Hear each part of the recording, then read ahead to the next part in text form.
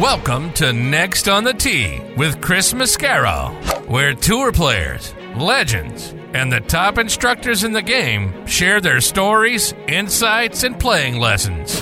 Join Chris every week as he talks with the greats of the game. You are the smartest guy I've spoken to on radio or television in my career. And Chris, again, you're knocking out of the park. You're like 8 under par in this interview. By having any research, I'm hiring your tail to be the research man. You're the best. You're a fantastic host and tremendously respected in the golf community. Yeah, Chris, you do an amazing job, and your listeners are super lucky to have you, and it's always my pleasure. Chris Mascaro is the king of the golf podcast. Don't miss him on Tuesdays. Now, here's your host, Chris Mascaro.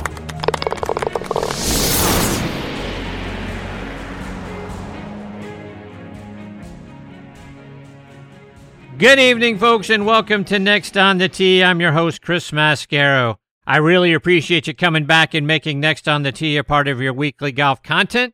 This week, I've got 4 more great guests that I have the privilege of sharing with you. First up tonight is going to be our resident director of instruction, Tom Patri.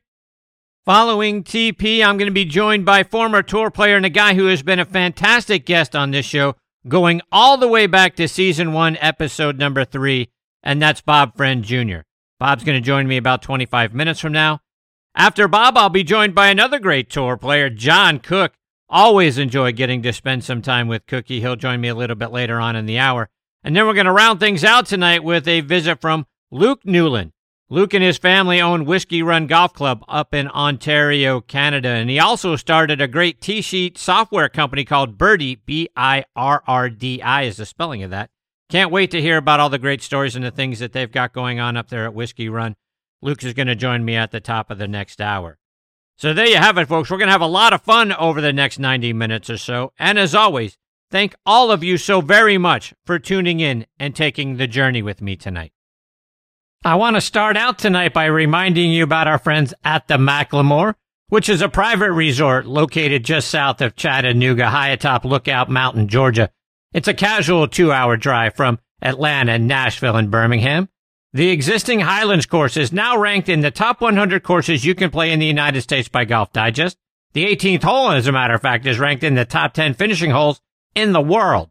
A second course, the Outpost, is now under construction, which will open summer of 2024.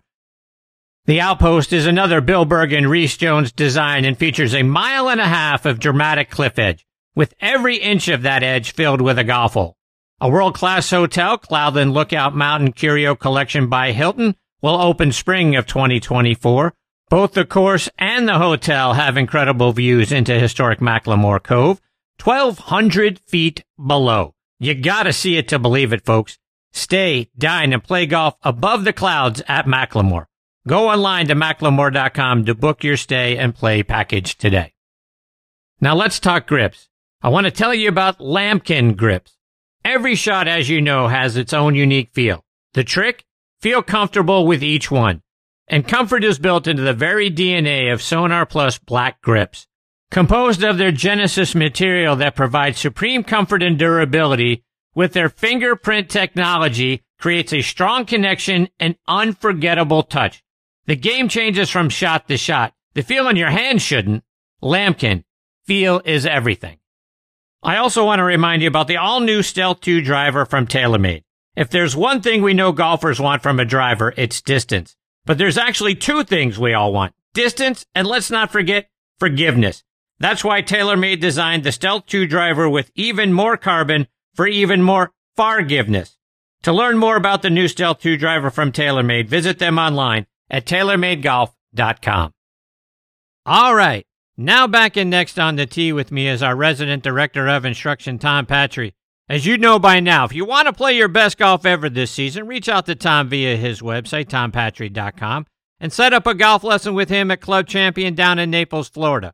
Or go online and use the V1 video app and select Tom as your instructor and send him videos of your golf swing through that app. You can also follow Tom on Instagram at Tom Patri Golf. Be sure to subscribe to his YouTube channel. I preach about this every time he comes on because you're going to get over 300 free video playing lessons on there.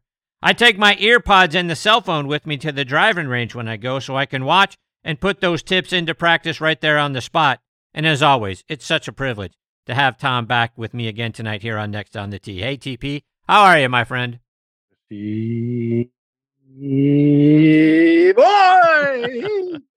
Hey, Tom, how are you, my friend? I'm doing good, Chris, man. It's good to be back in the Northeast right now. I'm right in my old stomping grounds. I'm staying with some friends in Greenwich, Connecticut, and a couple miles from Westchester. Played Winged Foot the other day, and Westchester tomorrow afternoon late. We'll sneak out round and just it feels good. It feels really good. I bet it does. I can't imagine the whirlwind tour that you've been on. I got to imagine the miles that you and the White Beast have put on over the last couple of weeks have got to be tremendous. So, Chrissy, I'm trying to think how many days ago it was, but whatever it was, a week ago or so, I gave a couple of quick lessons in the morning, and I was going to go the next day, but I said, I'm going to get out of here today and just drive as far as I can. I drove from Fort Myers to some flea bag in South Carolina, got some sleep, got up nice and early, and I drove from mid South Carolina to Portland, Maine. Wow. Which was quite a trek on 4th of July weekend, which was really nice because when I got to New Jersey, and I was really smart, I said, I'm going to jump off of 95 and hop on the Garden State Parkway. The traffic went something like this. And all of a sudden, I was in this chaos that lasted now think about it, I'm driving from South Carolina to Portland, Maine, so I want to get there. I want to get this over with. And I get New Jersey, and from New Jersey to somewhere in early New Hampshire, I was in the middle of the Indy 500 at 25 miles an hour. It was brutal. It was so painful. It was unbelievable. I bet it was. So anyway, I was in Portland, Maine for a couple of days with some friends, and Denise was up there on vacation with a family friends of ours. And I consumed most of the lobster in the Northeast United States. And I don't think I left much for anybody else. And I'm then jealous. I went from Portland. I had a big treat. I played golf with the current president, Dave Moore, Titleist, Wally Uline, ex-president, and Sean Sullivan, who's the new CFO of Titleist at Old Sandwich, which was on my bucket list. Oh my! And it's a core cruncher, and I'll tell you, Chris, I heard so much about it. And when you hear all these, when people build a place up like that, you kind of set yourself up for a disappointment. Well, guess what? Core Crenshaw never disappoint. Never. Old Sandwich is the real deal. Playing with those three guys was a bunch of fun, and we had a blast. And then I got in the car from there and drove just about 30 miles and did a golf school at a place called Cohasset for the membership there, full day school. I got in the car that night and drove to Greenwich, Connecticut, and did a school the next morning in Wilton, Connecticut, at a place called Rolling Hills for a fellow named Ray Ford, who's the professional there, and just welcomed me, and we did a wonderful job there with that school. Got up the next morning and was joined by one of my Epson Tour players who's staying here for a tournament this week. And we played Winged Foot with our host, the Knobloch family. And then today and the next 2 days, I'm coaching practice rounds with her at the Epson Tour event at a place called Great River, where they start on Friday. And then when she starts on Friday, I'll get in the car and drive directly back to Florida. Other than that, not much going on. Just a short hop, skip, and a jump. Put about 3,600 miles on the beast, and here we go. Wow. Are you tired yet? Because I'm tired. I just to say, I'm tired of hearing from the story, let alone having to be in the car with you. Yeah. So that's the glamorous life of a teaching professional, right there. You got it in the capsule, right there, my friend. Fantastic. Tom, I want to start out tonight by giving credit where credit is due. Last time we got together, you said not only would Rickie Fowler win this season, you said he would do it that week at the Rocket Mortgage Classic, and you were spot on. Well played, my friend. Yeah, I mean, that was a stupid call on my part. That would have. I wonder what the odds in Vegas would have been on that one. I could have been retired by now, and I could have been drinking pina coladas in Bali. But I just thought he was going to win for the end of the year, only because everything was trending so well in the right direction, and especially the fact that the putter was back, and I think he's jumped 120 places in strokes gained putting. You can check on that, but he's jumped a bunch of places, and certainly was swinging at it better, and you could tell he was just, even his step was better, the body language was better. So I thought he'd do something before the end of the year. And what an unbelievable fairy tale that he wins the Rocket Mortgage and one of his main sponsors right there. And the way he wins it was incredible. So good for Rickie, huh? Really good for golf. Yeah, and it's interesting. Butch had talked about Rickie obviously coming back, and they're working together. And early in the year, I heard Butch interviewed, and he said, I think Rickie's going to win multiple times this year. And now that he's gotten this one off his back, I know we only have a handful of tournaments left, but it seems like once you get that monkey off your back, if you will, that frees up players mentally and to go on and win multiple times. Do you think Rickie wins again? Can you see it? Can he ride the hot streak? You can't, that's, as well as I do. We've been doing this a long time together. It seems like when a player like that gets warm, they stay warm for, 4 to 6 weeks. So, could he? Yeah, he could. But I also think that it's so deep out there right now, and there's so many good players. It'll be tough, but would I put it past them? No, I wouldn't put it past them. When you get warm like that, and you get going, that you can rack them up pretty quick. It wouldn't surprise me, but it'd be tough. It would be tough. Rickie is currently 12th on the U.S. Ryder Cup's point standing. As you know, the top 6 are automatically in, and then the captain gets 6 more picks. If the U.S. captain were Tom Patri, Rickie Fowler a member of your team? In a heartbeat. You got to ride the hot streak, right? And you got to ride the guy with confidence.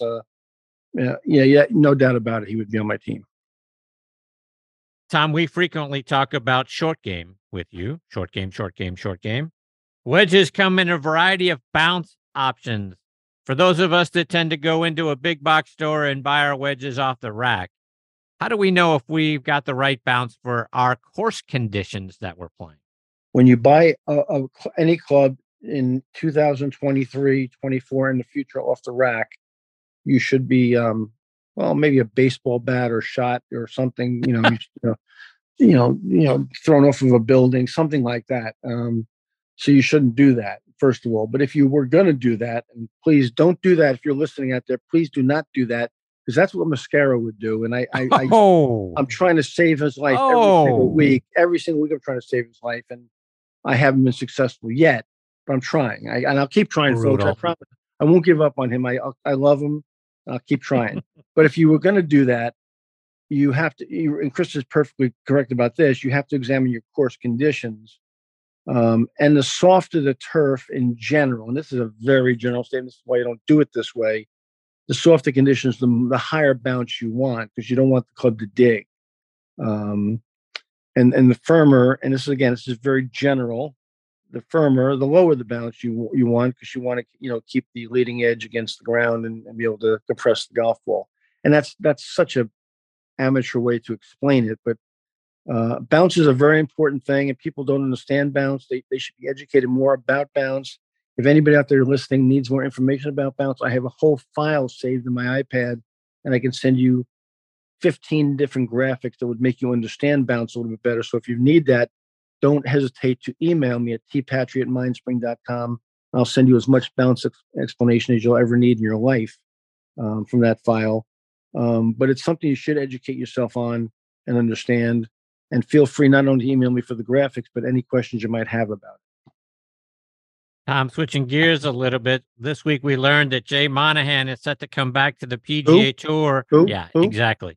After his quote-unquote health issues. He's supposed to come back next Monday. My question is, after all the things that he has completely messed up over the last 18 months, does anybody want him back? Chris, now come on.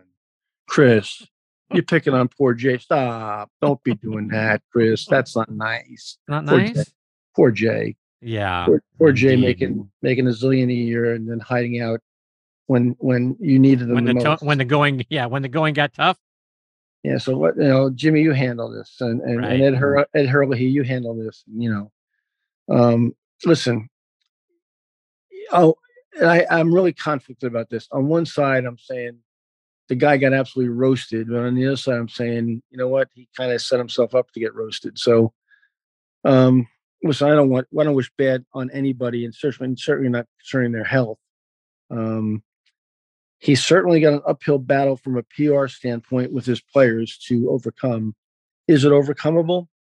I don't know. The tone out there right now is awful negative and is being pointed in Jay's direction by, I would think, almost a majority of players. And I'm just going by what I'm hearing, reading, and seeing, just like you are. But he's got some serious damage control to do if he's going to, stay in the fight. I think the next 4 to 6 weeks, him coming back, will tell us a lot. While this deal finally gets some kind of structure to it, the role he plays in that deal and his explanation of the deal to his players will play a huge role in whether he survives or not. Explaining the deal to the player. I mean, who's going to trust him? Who's going to believe him? I can't believe that the players, the policy board, the 9/11 families, the fans, I don't know that you can trust anything that Jay tells you anymore. Well, that's, like I said, that's the damage control he's going to count. I don't think ultimately the deal will be presented by Jay himself. It'll be presented as a board, and maybe there'll be a voice from the board that will do the presentation. But you're right, Chris. He's created his own damage. So whether he survives that or not, I really don't know. I mean, I kind of agree with you. I'd have a hard time sitting down and listening and believing Jay Monahan right now as a player. And I'm not a Jay Monahan hater. I'm going to tell you right. I know you are. I'm not. A small part of me feels a little sorry for him. He got roasted, but again, the other part of me feels like, hey, you roasted yourself. Yes. But I'm not a Jay Monahan hater, but I would have a hard time as a player right now listening to anything he has to say. Agreed. Switching gears, as you know, a couple of weeks ago after you, I had Rob Labritz on the show, and I was really hoping Rob was going to win the U.S. Senior Open that week so I could take credit for that win, a little next on the team magic. You take credit for that? Absolutely. I would have 100% taken credit if he had won the U.S. Senior Open. He ended up finishing tied for fourth, which he did as well last year. But the crowds love Rob, and every time you see him, he's got a smile on his face. Seems like a guy who's sort of like Rickie, one break away from getting over the top and getting a win. Feels like it won't be long before he does. Rob, as you know, Chris, Rob Labritz has been a friend for a long time, and nobody pulls harder, with the exception maybe his wife and his caddy, for Rob than I do every week. I'm a big Rob fan, and I know how hard he's worked to get out there. The story is a fairy tale story, really, right now. And he's really played well in a few spots, both his first year, now his second year, in some really big events on some big stages. And as we both know, looking back, he won the qualifying school. He won the Senior Tour qualifying school to get his card. So we know he can play. It's well documented he can play. And it's like anything else. It's right golf course, right week, right situation, right mood, and off we go. Again, it wouldn't surprise me one bit if Rob Labritz won an event or more than one event before the year was over. It wouldn't shock me one bit. He's got that kind of talent. And again, nobody pulls harder for him than I do. And certainly now you do, because you would take credit for the win if it was 5 weeks removed from his appearance on the show. So exactly, I would. Of course you would. Of course you would. Why wouldn't I? And then after you won, you'd ask him to bat lead off for the Red Sox too. Why not throw him in there too? So, but again, guy's got all kinds of talent, man. He really does. He hits it pretty good off the tee. He's got a good tee game. He's a very nice iron player. He's got a good short game, and he puts the ball reasonably well. And the biggest thing he's got going, Chris, he's got an unbelievably positive attitude. He just doesn't get down. His body language is great all the time. So, listen, let's all say a prayer that he makes a couple of putts and something falls his way. It would be fun to see it happen. Absolutely, it would. Tom, the guy who did win the U.S. Senior Open is Bernhard Langer. And he sets the all-time record in Champions Tour history for wins, and he does it in the grandest way possible by winning a major. And the guy turns 66 years of age next month. So he continues to outplay guys that are nearly a generation younger than he is. This guy's just simply amazing to me. Herman the German. Unbelievable. I mean, 46 wins, Chris? 46 wins. It's not like it's 4 wins or 6 wins. It's 46 wins. And he broke a record that Hale Irwin set that we thought would never, ever even be close to be touched. I think third now is Trevino with 20 something, maybe, Right. which was amazing in itself. And the run Hale Irwin went on was phenomenal. We never thought this guy just broke that record. It's just, and like you said, he's not 56, he's 66. Folks, he's 4 years away from 7-0, and he's winning golf tournaments and beating guys that are 50, 16 years younger. Right. I don't really think that the general public really understands truly what they're watching, what's really happening here. I'm going to make another crazy prediction, pal. He's going to win a tournament when he's 70. Yeah, that would be the thing, right? If he's going to win a golf tournament, because he's not going to stop. By the way, you don't think he's not going away, right? Guy, if you put a mask on him, he looks like he's 36 years old. I mean, the guy's in phenomenal condition. I mean, and he's not going away, and he doesn't want to go away. It's just a phenomenal record. It's just it's one of the great records in sport. It really is. You know, how great is it going to be when 68, 69, 70-year-old Bernhard Langer is playing Tiger Woods in a Champions Tour event, and they're coming down the stretch head-to-head? How great will that be? I didn't even think about that. That's a crazy thought, isn't it? And that didn't even cross my mind. You know, I mean, Bernhard's in a wheelchair. Tiger's got a crutch and a cane, and here they go. I mean, it's craziness, right? It's just insanity. The guy's amazing. He really is amazing. I mean, here's a guy, not only that, Chris, but in his career, overcame the yips, not once, but twice. Right. Okay. Overcame the yips twice in his career. Some guys, have one day of the yips and they're gone. You never see him again, ever. Yeah, he is a freakosaurus, man. He really is. Yes, he is. Tom, we've got the Open Championship coming up in a couple of weeks. This year it's being played at Royal Liverpool over at Hoylake. You've gone over and played some of the Great Links courses over there. Have you ever been to Royal Liverpool? I have not been to Royal Liverpool, although I've been to a lot of them, Chris. I've studied all of them, and it gets very high, very, very high marks with the players. It's one of their thumbs up places, and it's one of my favorite. Besides the Masters, and I'm going to get booed off the stage for this one. Besides the Masters, it's my second favorite major to watch. I just like the quirkiness, the bounces, the weather conditions. Yeah. It just always something cool happens or crazy happens. There's a lot of guys playing good at the same time. As it seems it always is nowadays with majors. There's so much talent out there, but it's one of the ones I really look forward to watching. Those of us that have never gone over there to play a true link style golf course, how do you think the approach of the game is different from what we're used to playing here in the States? Well, I think the average, and I don't say this with any negativity, just a fact, the average American player is used to green and lush, and there's no such thing as green and lush on links golf courses. It's green, it's brown with a little sprinkle of green here and there. It's very, very firm, very, very fast.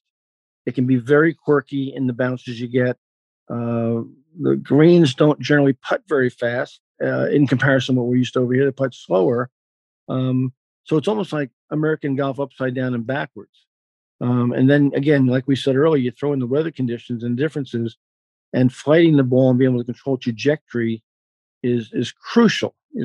And understanding the effects of wind with your golf ball, if it gets above the horizon at all, is paramount. So it's totally, it might as well be a different game. You can call it something else besides golf as we know it. It's not the same at all. And it really takes an awful lot of patience in those conditions and how rapidly they change at times, as well as the condition of the golf course, to get around there and keep your head on your neck. We spoke earlier about wedges, and when you're playing links golf, I got to imagine your wedge setup is a lot different because it's more of a ground game over there. Is there a need for something like a lob wedge? Only when you get in the bunker that's deeper than Kareem Abdul-Jabbar. It's very different, and I always grew to love it. And I've been to Scotland 15 times, Chris. So I've got a pretty fair amount of experience over there, and I always liked it and enjoyed it. And some Americans don't like it at all. They go over there, they're disappointed in it. But I grew up on the east end of Long Island, out towards Shinnecock. And Long Island, as you know, if you've never been there, if you have been there, sits right out in the Atlantic Ocean. And in the fall and the spring, we get some pretty nasty weather, and we get some pretty windy weather and cold biting weather.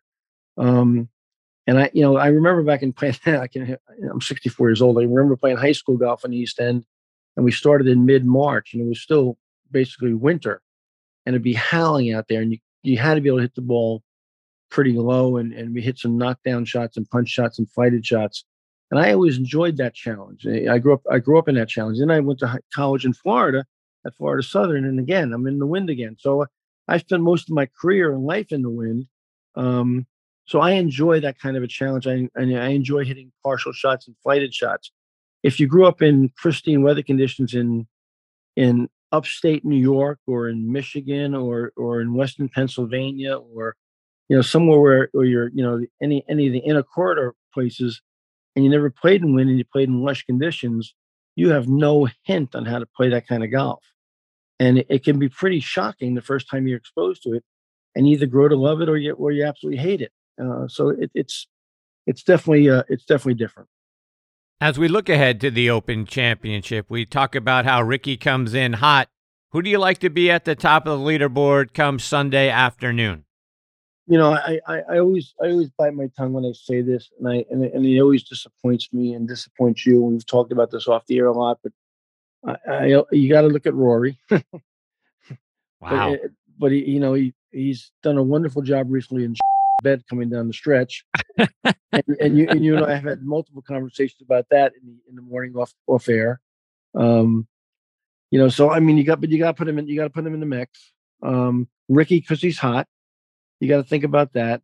The guy who's disappointed me this year, and I'm just waiting for him to break through and play well again, is JT, is Justin Thomas. I just don't see how he's just too good a player to be this bad this long.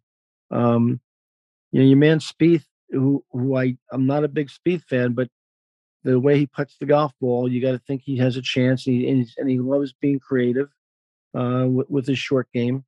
So you throw him in the mix, and I gotta believe that someday Xander Schauffele is going to win a major. He's just too good of a player not to. Right. And then if you wanted a really long shot, a real long shot on the European side, this kid Ryan Fox has played so well this year on the European Tour, won multiple times. He's from New Zealand, I believe, and he has some wind experience. And he's played in tough conditions in Europe. He's had a wonderful breakout year, and he's probably 36 or 38 years old, and just suddenly, caught lightning in a bottle. So there's a long shot for you. Who do you like, Chris? Well, I'll tell you what. Here's who, and I was going to tell you, the guy that I like, and just because he played well last week, and he's a great iron player, and a guy who won an Open Championship a couple of years ago, is Colin Morikawa. Yeah, well, he's a guy that I've been waiting all year to kind of figure it out and get back on a hot streak. He's a wonderful talent.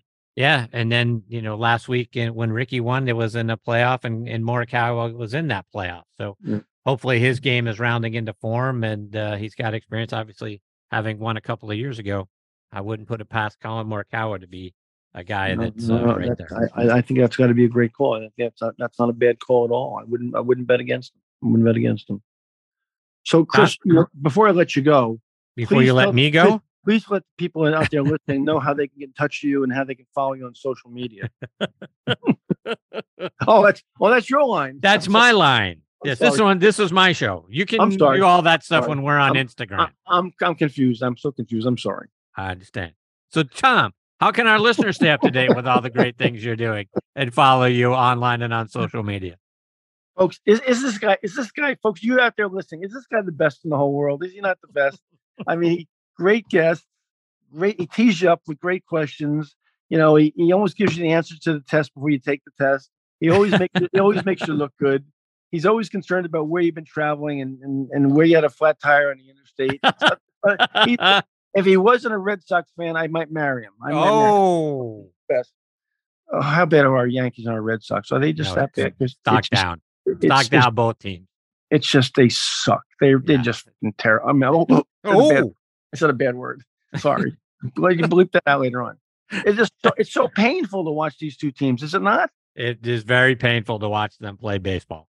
because what they're playing is such a poor brand of baseball. Oh my God! Which is not like either franchise. As much as I hate the Yankees, these franchises are not doing themselves any favors right now. I know at some point this season I'm going to break a flat screen. I know I am. I just know it's going to happen. It's just coming.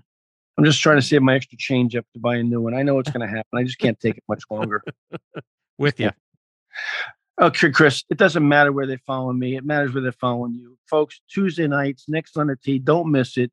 When does the football show start, Chris? When does the football show start? Yeah, not till after we get all the way through the golf season. So right after we get through the Tour Championship and that sort of thing, and we'll go through the Ryder Cup this year. So it's probably going to be a little bit later start on the football season. And probably tell in November. Tell the folks out there listening when that is. When does it come on? What nights?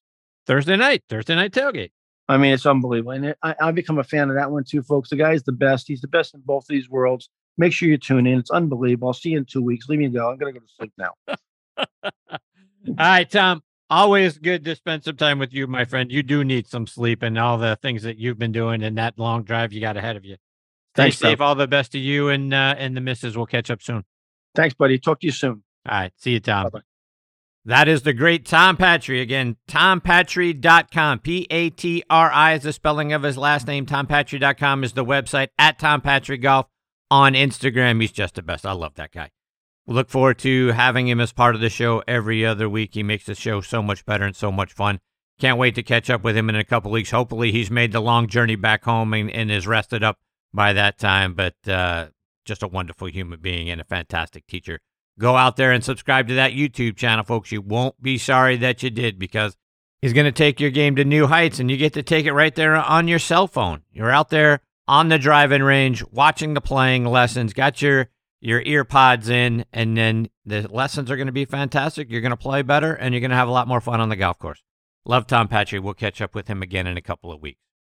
Coming up next is going to be former Tour pro and one of my all-time favorite guests and a longtime supporter of the show, going all the way back to episode number 3 ever of this program, and that is Bob Friend Jr. Before I get to Bob, I was talking with Eddie Dry, VP of Domestic Sales for Strixon Cleveland Golf, at the PGA Merchandise Show earlier this year, and I said, Eddie, I like your CBX full-face wedges. How can they help an average player like me play better? Here's what he had to say. An average player, I use one, and I'm in some lies that you can't even believe. And I need all the help I can get. And the face is bigger, and the grooves go all the way up and all the way out to the toe. So if you hit it on the toe, you miss it, bam, there's a groove. So I like that. So I carry a 58. There you have it, folks. Try the new CBX full-face wedges from Cleveland Golf. I want to tell you about something else I saw at the PGA Merchandise Show, and that's Me and My Golf. And how does a 45-day free trial to Arccos sound? Well, Me and My Golf have partnered with Arccos and are offering 14 free sensors and a 45-day free trial to Arccos Caddy when you purchase any training aid on shop.meandmygolf.com. This is a limited time offer, so don't miss out. Again, go online to shop.meandmygolf.com. With many years in the business, menswear brand Construct has finally launched its green golf collection, sustainably produced using renewable solar energy and recycled fabrics. Hit your best shot in their performance-enhancing polos, quarter zips, and bottoms. Made with 4-way stretch, quick dry, and UV 50+ protection. From solids to bold, eye-catching designs, Construct Green is the perfect piece for making the best memories on the greens. And the best part? You can head to construct.com, and that's CONXSTRUCT.com, and use code Chris for 20% off the green collection today. Now next on the tee with me, and I'm honored to say this, for the 17th time, is obviously one of my all-time favorite guests, and that's Bob Friend Jr. Here's how special Bob is. He first joined me all the way back in Season 1, Episode 3, and as you guys know, this is Season 10 of the show. So Bob agreed to come on a show he never heard of with a guy he never heard of, and his appearance really helped get this show off the ground, which was a pretty great thing for him to do. For those who don't know Bob's background, he's from my hometown of Pittsburgh, Pennsylvania, played his college golf at LSU, where he helped them win the 1986 SEC Championship.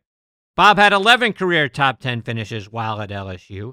He won the Western Pennsylvania Amateur Championship in 1984 and 85, and the Pennsylvania State Championship in 85 as well. He turned pro in 1987, played on the Korn Ferry, PGA, and Champions Tours. He had 5 top 10 finishes his rookie year on the Korn Ferry Tour, including a second-place finish at the El Paso Open, got his first win at the 1991 Fort Wayne Open. In 1998, Bob won the Panama Open and finished second in the Canadian Open. And over the course of his playing career, he finished in the top 10 27 times. In 2003, his high school, Fox Chapel, inducted him into their Hall of Fame. And if you're a baseball fan, you'll remember his father, Bob Friend Sr., who pitched in the major leagues from 1951 to 1966, mostly in Pittsburgh with the Pirates, and was a key member of their 1960 World Series championship team that would go on to beat the New York Yankees when Bill Mazeroski hit his famous home run in the bottom of the ninth in Game 7. And I am privileged to have Bob back and next on the tee with me. Hey, Bob, how are you, my friend? Chris, I'm doing great. Thank you for the kind words, and it's hard to believe. I've been on here 17 times, but you do a great job. You're always prepared, and I always love talking golf with you. I appreciate that very much. So, Bob, it's been a minute since I got to have you on the show. Catch us up. What's been going on with you? Well, I stopped competing. I'm still a member of the PGA of America. My status is I'm a retired member, but I've been a member of the PGA for 31 years. And I competed this year for the first time since 2017. I played in the Pennsylvania State Senior Open. They gave me a sponsor's exemption. They asked me to play, and I went over to Williamsport Country Club, and I finished tied for 5th. I shot 70-72, which was even par, and missed the playoff by 3 shots. But I played pretty well first time out and competitively in 6 years. And as Bobby Jones always relayed, that there is golf and then there is tournament golf. But really, it's just I run a very large office for Howard Hanna Real Estate Services. Howard Hanna is the largest family-owned real estate company in the United States. And we're across 14 states. We have over 14,500 agents. And I'm the manager of the Squirrel Hill office. I had a very successful real estate career for a few years, and Hannah asked me to become the manager of the second largest office in the state of Pennsylvania and the 4th largest out of about 450. So I'm very busy with real estate, managing over 60 agents in my office. Been a longtime member at Oakmont Country Club, now 51 years, and I'm very fortunate to have grown up there and still play my golf there. And usually play about maybe once a week out at Oakmont, and still, I've always kept a handicap, and my handicap is currently plus 2.6. Wow. So I'll usually shoot anything between 68 and 73. Unfortunately, I shoot more 73s than 68s, but I still get around pretty well. And then, I've got 3 kids. They're all back here in Pittsburgh, and my youngest has got a lot more talent in his little finger than I had in my entire body. He's 23, and he hits it about, I don't even know. I mean, his swing speed's between 118 and 126 when he stands on it. Oh, my. And he generates an awful lot of power, but it's effortless power. And my daughter and my son came back from Spain and Montana, and they're all back here in Pittsburgh. So everything is good, Chris. So you mentioned Oakmont, and Bob, I read in the Pittsburgh Tribune that Gil Hanse is doing some restoration work out there at Oakmont. So when the U.S. Open returns there in 2025, they say it will require some increased level of skill to win. And I can't imagine how that golf course could get any tougher. What's he working on there? Well, here's the interesting thing. Gil, we're very, very cognizant of the fact that, you don't put a quote unquote mustache on the Mona Lisa. So what we decided to do, first of all, you have to understand that in terms of Oakmont or any golf course, everything has a lifespan, such as bunkers. Bunkers have a lifespan of about 15 years. And then what happens is the drainage tile gets clogged up with airborne silt, airborne contaminants, footboard contaminants. Next thing you know, you get a quarter of an inch of rain and every bunker turns into a swimming pool. So the bunkers needed to be redone. When you have around 200 of them, it's quite a project. And our irrigation system is about 30 years old. And so both were in need of repair. And so Bob Ford, the longtime head professional there, reached out and talked to us. I was on the board at the time. And he discussed with Gil Hanse the possibility of coming and taking a look at Oakmont. Make a long story short. So what Gil Hanse has done is go go off of 1925 to 1938 photographs of the club. Anything that happened at the club beyond 1938, he is not considering, because that's when Mr. Phones died in 1938. And so what he's doing is it's very unique, where he is taking a look at each individual hole during that time period and deciding at what point in that time period was the hole at its very best in design. And so what he has done is that he's added some bunkers. He has taken out some bunkers. He has increased some of the landing areas and decreased some of the landing areas. With regards to the greens, he never touched anything on the interior of the greens. But what he's done, and going back to old photographs, is that he has enlarged the greens around the edges and given us some hole locations that we have not seen at Oakmont in almost 80 years, 85 years. And so what we did was we closed the front 9 and we played the back 9, 2 loops, and you play like the blue tees the one time and the white tees the next time. And so we played the back 9, and then on Memorial Day, he opened up the front 9. So we're able to play all 18 holes now. All the greens were done. We've had great weather. And so we've been playing on all 18 holes. On the back 9 right now, we're playing through construction on some of the holes in terms of the fairway bunkering and the fairway work that they're doing. So the front 9 is fully complete. There's no more work left to be done on that. And it is amazing. He's lengthened some holes. He took the third hole with the famous church pews on the left. He lengthened the church pews, and he lengthened that hole by 40 yards. He's lengthened the fourth hole, par 5. He's lengthened it by 40 yards, and he has put in a lot of the old bunker features that were there and also increased the amount of strategy. So Oakmont had, over the years, become very, very a corridor-esque. Every hole was basically straight. You had bunkers right, bunkers left. And when you go back and you take a look at these old photographs when Mr. Phones is alive, the fairways weren't like that. There was a lot more strategy involved. And over the years, as golf committees and golf chairmen have gone and tinkered with the golf course to a certain extent, the only thing that I can really say is that over the years, they've never touched the greens. They are the original greens. So thankfully, somebody didn't get the idea to start changing those. But they really straightened the fairways and they straightened the corridors. And so now what you see is a little bit more serpentine flow in the fairways, which brings out a lot more strategy. And the golf course is visually more appealing than it was, but it's going to be every bit as hard, if not harder than it ever was before, because we're adding some length. But most importantly, we're adding some hole locations where we've never seen them before. And the USGA and the PGA Tour, their standard used to be years ago 4 paces from the nearest edge. Well, it's now 3 paces from the nearest edge. And so when you cut a hole location at Oakmont Country Club 3 paces from the nearest edge, and with a dry, firm condition, with green speed starting at 15 on the step meter in the mornings, it's going to be quite the test for 2025 and beyond. Wow. Yeah, I can't wait to see it. It's amazing that a golf course that was probably already the toughest, if it's not one, it's 1A toughest golf courses on the planet, to now add some length and make it even harder. Oh my goodness. Yeah, it's beautiful. I tell you, Chris, I told you last time we were on, I will get you out there in 2024 so you can preview it. So what we're going to do is that we're playing on all 18 holes right now, and then on the Monday, the Tuesday after Labor Day, we're going to close the back 9 so the greens complexes can be done. So the fairway bunkering complex, the fairway bunkers on the back 9 are being done right now, but we have to shut the 9 holes down to be able to do the extensive work on the periphery of each of the greens and the bunkering around the green complexes. We're going to open up all 18 holes in May of 2024, Memorial Day weekend, May of 2024, and you and I will figure out a time we can get you up there, maybe the fall of 2024, where you can play it. I look forward to that. I'm going to hold you to it, my friend. I'm in, baby. All right. Bob, I've been looking forward to getting your thoughts on this proposed partnership between the Public Investment Fund and the PGA Tour.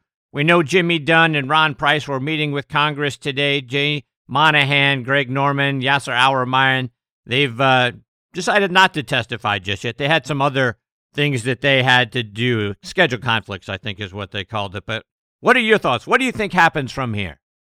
Well, this is not surprising. This was something that it was inevitable. You can't have, 20% of the best players in the world playing on one tour and not having access to the greatest tour in the world. I mean, there was this was going to have to give. Everybody is really kind of blaming Jay Monahan, and I get it. He had these people, these guys, these players, JT, Jordan Spieth, Tiger Woods, all these guys gave up enormous amounts of money to be loyal to the PGA Tour. And here you go. You're going to invite the guys right back into the fold after they left.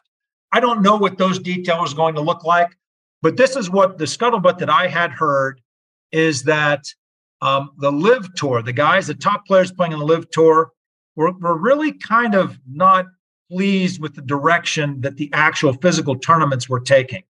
I watched a couple of them. It was kind of hard to watch. The idea of playing 54 holes, playing in shorts, music all over the place.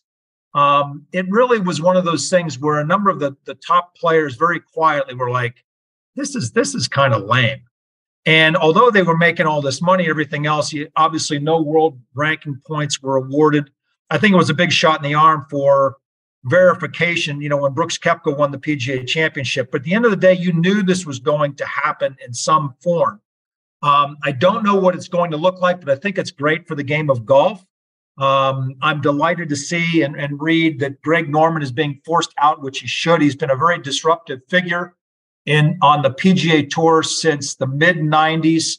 I have some personal interaction with him. I'm not a big fan. I just think that he has had a burr up his rear end for the PGA Tour for almost 30 years, if not more.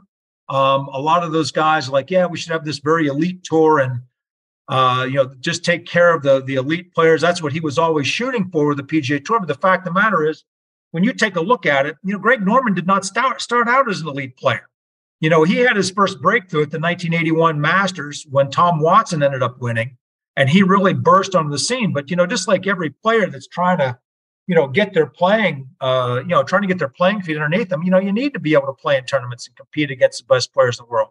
So Norman had forgotten about that long time ago. He'd forgotten where he'd come from a long, long time ago.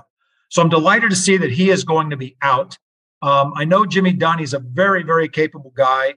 I trust him implicitly and explicitly. And it's all going to work out for the best. I don't know what the detail is going to look like, but I just think we need to get all these great players playing against each other in one spot. And I don't know if the team concept is going to go away. There's some people saying PGA Tour might roll that into, the final format there, have some team events or whatnot. But I just think overall, that this was inevitable. I don't blame Jay Monahan. I don't blame anybody.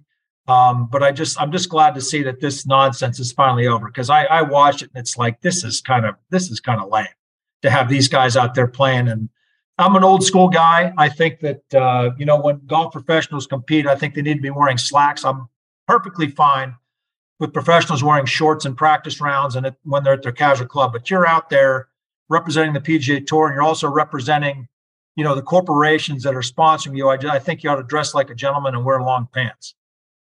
Bob, you mentioned Jay Monahan and the word trust. I know he's set to return from his medical leave next week, but I don't think that Jay Monahan can recover from this.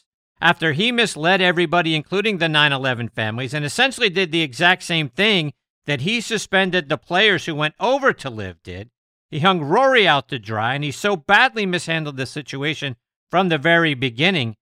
I don't think anyone involved with the PGA Tour, including the players, the fans, and again, the 9/11 families, can ever trust him again. I don't know how he can come back from this. I tell you what, I don't disagree with you. My point is that he was in a very difficult situation. In my opinion, I agree with you. I will tell you, Chris, I don't know if he survives this. I don't know in the long run if he is going to end up being, forced out. Would not surprise me. But at the same time, too, he didn't create this problem. The problem was created by, the Saudis and them basically trying to clean up their image with the game of golf. And look, no country is perfect. I mean, obviously, we're the most perfect of all the countries. We try better and best to get it right time and time again. But Saudis have a lot of baggage there. And I just think that them getting into the game of golf was a way to kind of maybe whitewash some of the sins that are still occurring there. But I don't blame Jay, because he was really stuck between a rock and a hard place. I also think that there was obviously some litigation that was going to be coming up, which could have damaged the PGA Tour. So I think at the end of the day, he tried to do what was in the best interest of the PGA Tour. But like you, I don't think the players will trust him again. And I honestly don't think that he's going to be able to hold on to his position. Bob, switching gears a little bit, I saw your comment on Tom Patri's post about visiting the Ping putter vault, and you said you've got a putter in there? I do. I was in 1991, as you relayed. I won the Fort Wayne Open. I shot 71, 66, 64. This is back when these were 54-hole tournaments, but I shot 71, 66, 64, won in the fourth extra playoff hole against Dennis Trixler and Jerry Anderson. And at the time, I was using a Ping Zing 2 putter. And so I won the tournament in June. And by the time November came around, I opened up a box from Ping, and it was a gold-plated Ping putter with, on the face of it, I still have it, on the face of it says Ben Hogan, 1991 Ben Hogan Fort Wayne Open. And so what Ping always did, famously, as everybody knows, they send, if you win a PGA Tour sanctioned event or LPGA sanctioned event with the Ping putter, they send to you that gold-plated putter, and then they also have they make an identical replica, and they keep it there in Phoenix. So I've got one in there. Wow, that's fantastic. Bob, as an LSU alumni, I got to believe you got pretty excited when they won the College Baseball World Series a few days ago. What was that like for you? Well, I mean, obviously having a baseball background, I'm a huge LSU fan. I went to school there, 82 through 86. I bleed purple and gold. David Toms and I played in the same team together. Emlyn Aubrey played with me as well. And, we're constantly, especially during football season, we're constantly texting each other back and forth. I went to a game last year. Went to the Ole Miss game last year in Tiger Stadium. Look, this was a very, very talented team, maybe the most talented team in baseball. And when you have the number 1 and number 2 picks in the MLB draft, that says an awful lot. And you got a lot of guys that went in the first round. But, here in Pittsburgh, we're very excited about Paul Skeens. I take a look at him, and, he's a big right-hander. He's built like Roger Clemens. He's built like Tom Seaver with big rear ends and big legs, which generate enormous power without a whole lot of stress on the arm. Against Wake Forest, he had threw over 100 pitches through 7 innings, and was still throwing pitches in the low 100s, even after over a north of a 100 pitch count. Dylan Cruz goes to the Washington Nationals, I should say. And, we're just delighted to have Paul Skeens. I played in the Pittsburgh Pirate Alumni Golf Tournament yesterday at South Hills Country Club. And Steve Blass was there. Steve Nicosia was there. Kent DeColvey, Kevin Young, all these old Pirates. And I had to wear my LSU hat and my LSU shirt. And they were all just talking about Paul Skeens, and they just couldn't believe how enjoyable and how much fun it was to watch that College World Series. So very excited here, and very excited for Paul Skeens to become a Pittsburgh Pirate. The kid is so darn good, he could probably end up starting next week. Yeah, well, and to that point, do you think that this is a kid that they'll be able to keep for more than a few years? It seems like Major League Baseball rosters are littered with former Pirate pitchers that are dominating somewhere else. Garrett Cole. Yeah, there's a whole bunch of them. I mean, it's not just Cole, but it just makes me crazy to see that. Well, I think what's going to end up happening, hopefully, Nutting will get it through his head that, you're going to sell more tickets. You're going to make more money if you're competitive. We brought Andrew McCutchen back this year. I've been to 4 games this year. It's a great product. I love the pitch clock. I love the changes they've made to Major League Baseball. But at the end of the day, you have a competitive product here in Pittsburgh at that beautiful ballpark, PNC Park. You're going to put 35,000 people in those seats from Memorial Day on through Labor Day. And if you're competitive, you're going to make a heck of a lot more money. So I think at the end of the day, it was funny because I was actually talking to Steve Blass yesterday. We were talking about Skeens, and he loves him. And, Blass said, I hope they hold on to him. He said, look, hopefully they get him in here and they bring him up here quickly and he's ready to go. And he said, but the fact is, if we get 5 years out of this kid, he said, think about if we are making moves, what we could possibly get for a guy like that. If he has a career that we think that he's all capable of. So I'm like you. I want to see the talent stay here in Pittsburgh. I want to see the Pirates get in the pennant race. But right now, it's all reveling in the LSU purple and gold here in Pittsburgh, and excited to get Paul Skeens in the Bucco uniform. Bob, tonight is the All-Star game, and your father started and was the winning pitcher in the 1956 All-Star game. And one of the many amazing stats from his career is that he didn't miss a start due to injury for 14 straight years. Throw that in amongst the All-Star game appearances, winning a 1960 World Series, his durability, and the other stats from his amazing career. For our listeners that are too young to remember your father as a player, talk about who he was on the field. Well, he ended up playing in 4 All-Star games, and he was the first Pittsburgh Pirate to start for the National League in the All-Star game in 1956 against Billy Pierce. In 1956, he struck out Mantle, Berra, and Williams in the 1956 All-Star game. He was 25 years old. He basically holds every Pirate record you can imagine. Over a 16-year career, he pitched 3,611 innings, finished with a lifetime ERA of 3.58. In 1955, he was the first player in National League history to lead the league in ERA and have the team finished in last place. So he was going to actually go and sign with Brooklyn when Branch Rickey was there. Rickey ended up coming to Pittsburgh, and he told my father, said, look, he said, you can stay here in Brooklyn. They want you, but I'd really like to have you in Pittsburgh. And so my father, whose dad had died when my dad was 16 years old, made the decision that he was really looking for a father figure, and he decided to follow Branch Rickey. And as I alluded to the fact to my father numerous times, I said, geez, had you gone to Brooklyn, you might have been Hall of Fame. He said, well, had I gone to Brooklyn, he said, I never would have met your mom. And he said, you wouldn't be here with me today. So it all worked out pretty good. But he was a good ball player. He threw a natural sinking fastball, probably in the low to mid 90s. His curveball was pretty good, and he had a pretty good breaking ball. But he was, most importantly, as you alluded to, Chris, he was tough. He didn't miss a start for 14 years. Every fourth day, went out there, did his job. 1 year against the Cubs, might have been in 55. He won both games, a doubleheader against the Cubs. And he was quite the guy. Really, best man I've ever met in my life. And he was recently inducted into the Pirates Hall of Fame, right? That's correct. Yeah, it was named back, I think maybe like May 11th. And it was funny because I was there. My mom was there and said, hey, you need to come over to the house. And so I came over to the house. My sister's living with my mother. My mother's 87 and she's still sharp as hell. And so we're sitting there, and all of a sudden we see all these Suburbans pop up and park right in front of her house. She lives on a little cul-de-sac. And I look, I'm like, what is this? And so they came out of the cars. And my mother, she walked to the front door, and then obviously it was Steve Blass who came to present her with the Hall of Fame certificate. He's going to be inducted on August 26th during the Cubs game. And my mother came, and of course she cracked him. She says, "My gosh, Steve, I thought this was Publishers Clearinghouse coming to give me a big check." But so he is part of the second class that's going in. And that's going to be August 26th. As a family, we will all be on the field at PNC Park as my father's inducted as the second class of the Pittsburgh Pirates Hall of Fame, an organization. It's the third oldest in baseball and been around since 1887.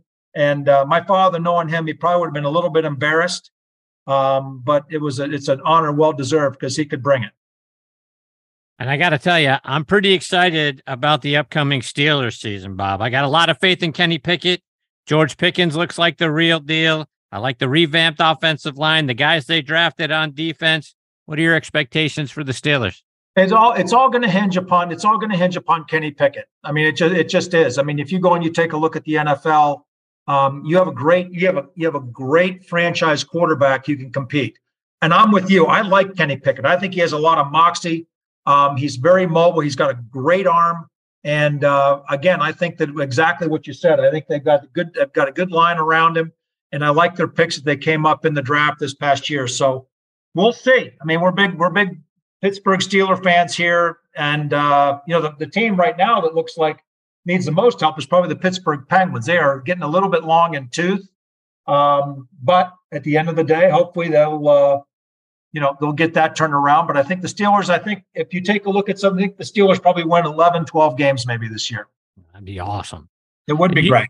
And you mentioned the Pirate Alumni Golf Tournament a moment ago, but talk about the amount of money you guys raised and who you raised it for. Well, so the deal is Pittsburgh Pirate Charities has been putting this golf tournament on for 36 years now. And I've played it since 2004. And each and every year, we raise about $100,000 in one day for the Pirates charities. A lot of it goes to the Children's Hospital Free Care Fund. A lot of it goes to Gateway Rehab and some other local charities, Boys and Girls Club type stuff. But they raised probably over $100,000 yesterday. You had guys like DeColby was there, Steve Blass was there, Elroy Face was there, Kevin Young, Neil Walker was there.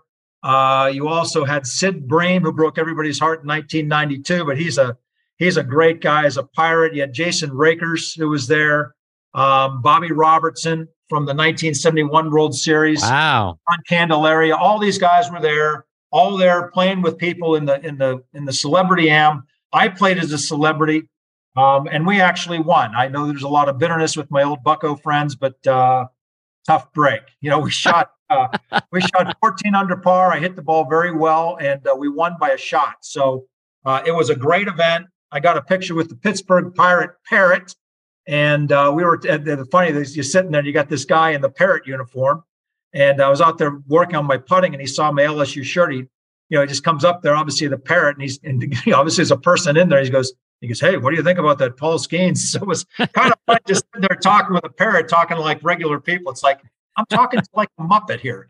But anyways, it was a great day. The weather was beautiful. South Hills Country Club was in wonderful shape. And each and every year, it really is a blast. And Steve Blass is the MC. And literally, he's one of the funniest guys, one of the best hosts you could ever have. It was a great day. Bob, before I let you go, remind our listeners, how can they stay up to date with all the great things you're doing and follow you, whether it's online or it's on social media? Well, I got to pull it up. I got to make sure I give you the right Instagram. So anyways, on Instagram, and most of my stuff is going to be real estate.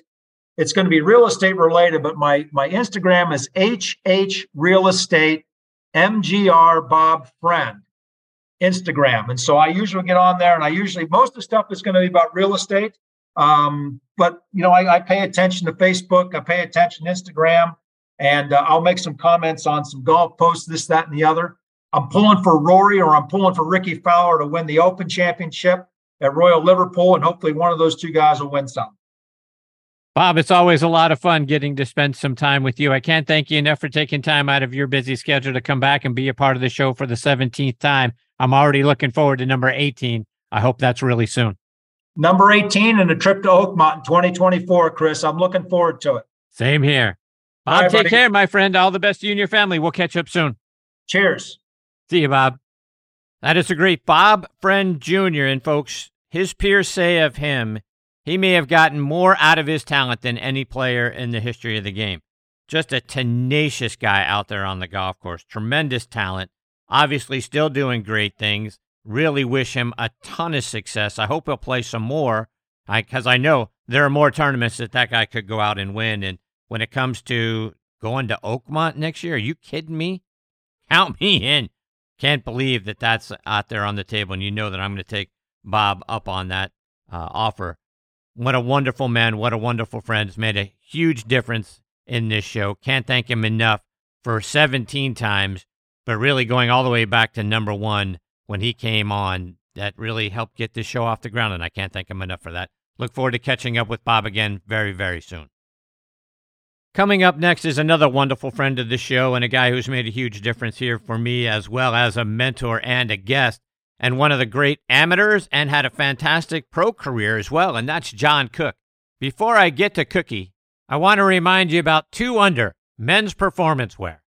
They're the unofficial underwear of the PGA and the 2020 Ryder Cup team. Rickie Fowler is their global ambassador, and over 50 other PGA, Korn Ferry, and Champions Tour players wear them. Just to mention a few, like David Toms, Jerry Kelly, Justin Thomas, William McGirt, Scott McCarron, and Chris DeMarco. The Joey Pouch technology provides the ultimate male asset management, delivering maximum comfort from the tee box to the boardroom to the bedroom. Use code NEXT20 to save 20% off your order at 2under.com. That's the number 2, UNDR.com. 2 Under, performance in your pants. And you walk a lot of miles in life and on the course, so make sure you're walking in the right shoes. Skoni changes the game with an affordable line of the most comfortable, versatile, slip-on golf shoes that can be worn anywhere. They're made with breathable microfiber fabric, spikeless treads, and an adjustable lace lock. And they're easy to clean, too, so spend less time changing shoes and more time living in them. Visit Skoni.com and use code NXTONT20, so next on T20 at checkout for 20% off. That's Skoni.com, SKONI.com. They're also available at golf specialty retailers and green grass pro shops nationwide. Relax. Easy now. Find your happy place. It's all in the hips. Just tap it in. Yes! Find the latest clubs and apparel at Golf's Happy Place, the PGA Tour Superstore. Okay, now back in Next on the Tee with me is Champions Tour Pro, Sirius XM PGA Tour radio host, and TV analyst John Cook. Let me remind you about Cookie's background. He is from Toledo, Ohio, but grew up in Southern California. He went back and played his college golf at Ohio State, where he was a 3-time All-American. He helped them win 3 consecutive Big Ten titles from 1977 to 1979 and the 1979 National Championship. John won 6 individual titles while he was at Ohio State. He also won the Les Bostad Award for the lowest stroke average in the conference each year from 77 to 79, and he was inducted into the Ohio State Hall of Fame in 1986. John won the U.S. Amateur Championship in 1978 and finished second to Marco Mira in 79. He won several amateur championships, including the California State Am in 75 and the Ohio Am in 1978 and 79, and he would later go on to turn pro in that 79 season. He won his first PGA Tour event in 1981 at the Bing Crosby National Pro-Am by beating Hale Irwin, Bobby Clampett, Ben Crenshaw, and Barney Thompson in a playoff. He won again in 1983 at the Canadian Open. In all, John won 11 times on the PGA Tour, 10 more times on the Champions Tour. He has 7 top 10 finishes in majors. He was named the 1992 PGA Tour Comeback Player of the Year. In 2013, he was inducted into the Southern California Golf Association's Hall of Fame, and I couldn't be more excited to have him back with me again this week here on Next on the Tee. Hey, Cookie, thanks for coming back on the show.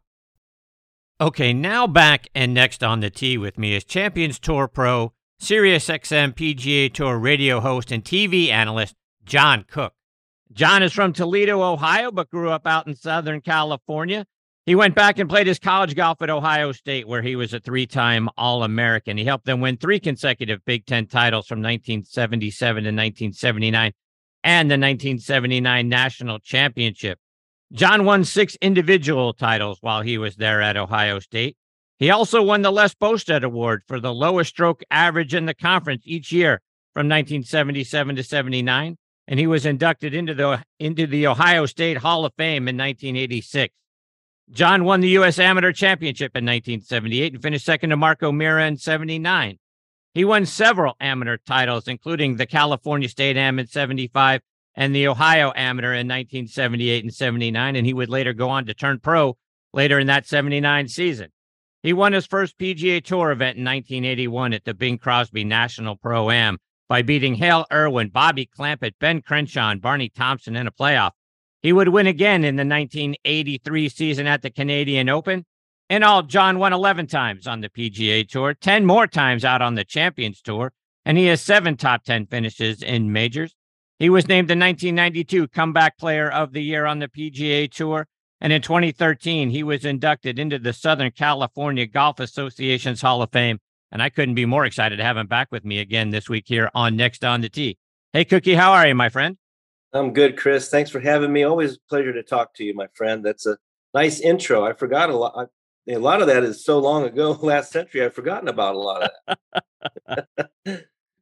John, I want to start out getting your thoughts on what's going on with this public investment fund and the PGA Tour, whether you call it a merger or a partnership. I know you and Craig Can talked about it the other night on your fantastic show, Connected. Folks, be sure to listen Monday night, 6 p.m. Eastern time on Sirius XM Channel 92.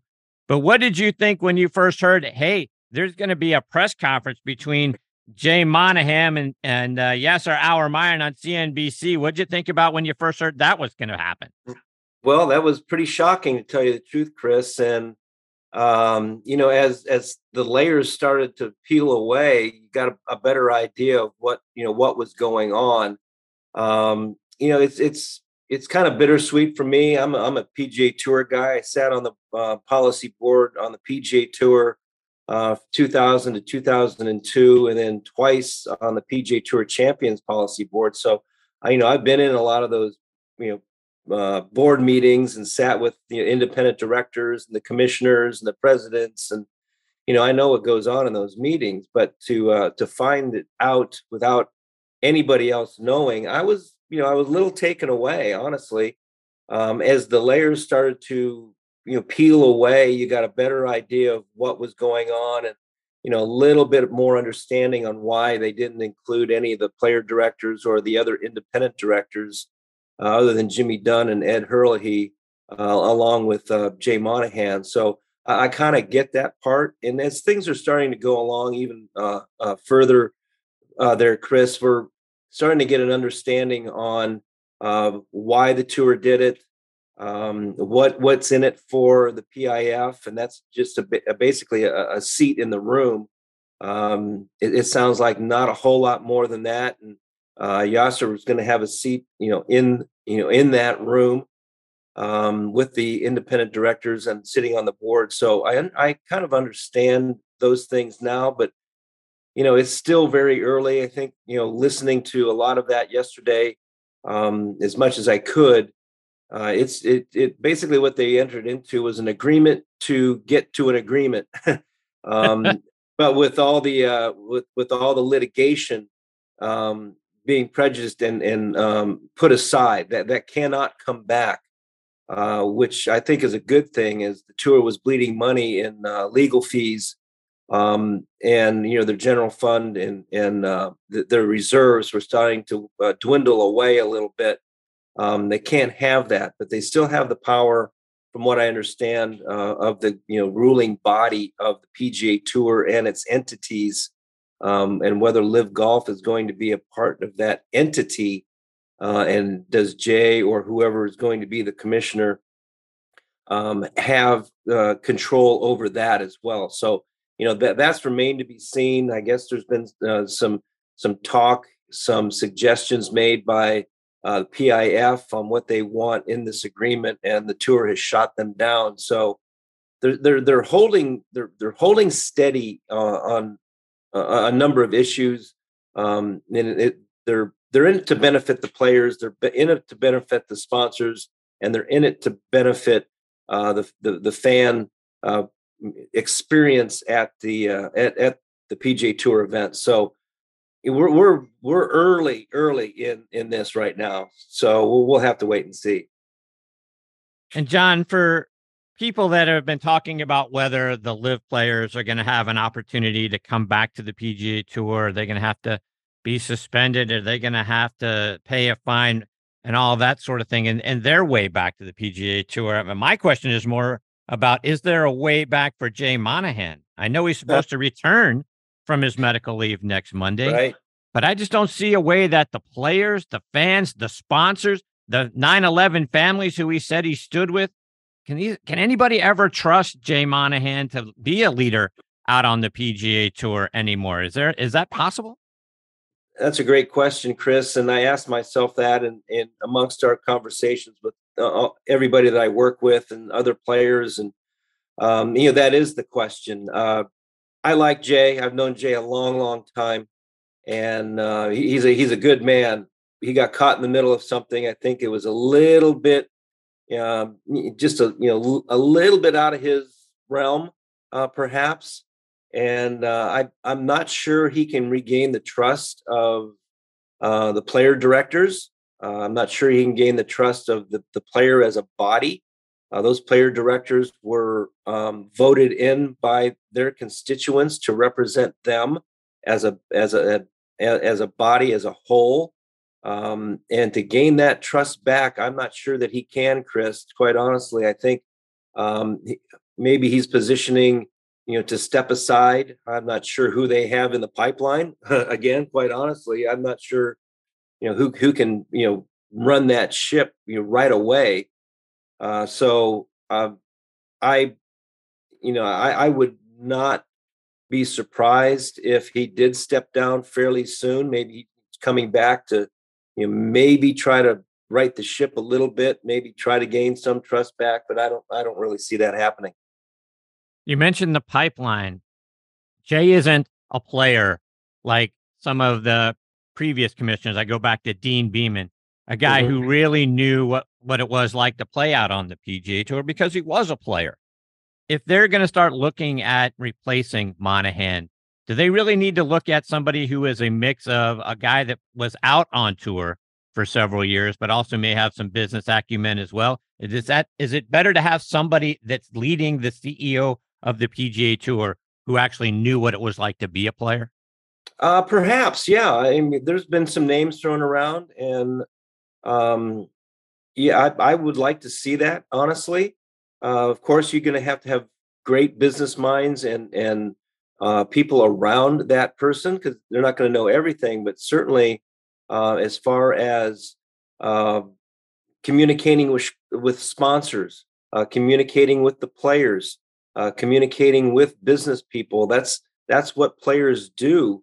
Not only do they play great golf, obviously, but that's part of being a professional golfer, is just that, is to understand what is going on with the tournaments, with the organizations, with the sponsors, with the fans, also with the charitable organizations that these great events are making money for. So that's part of being a professional golfer.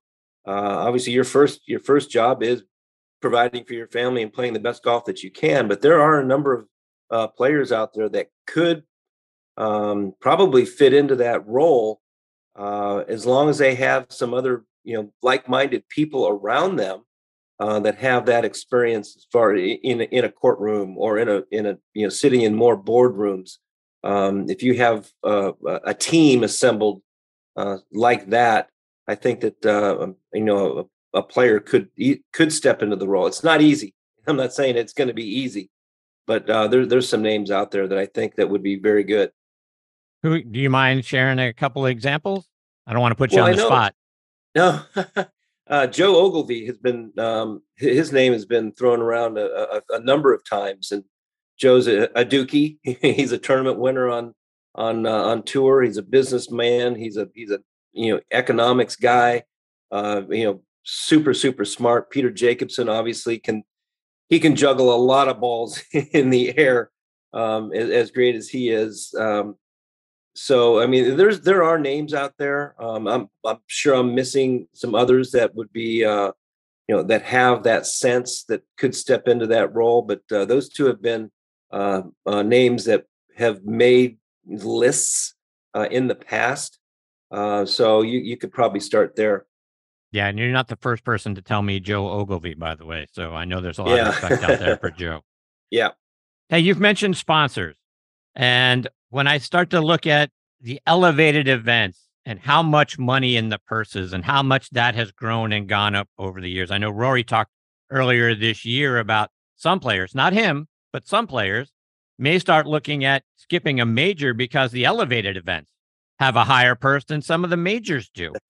Is that where the PIF needs to come in? Because if the PGA Tour is going to continue with these $20 million purses, and we've seen AT&T back out of the Byron Nelson to focus on the Pro-Am because of how much it's costing them, I have to imagine other sponsors are starting to choke a little bit on the price tag to sponsor a PGA Tour event.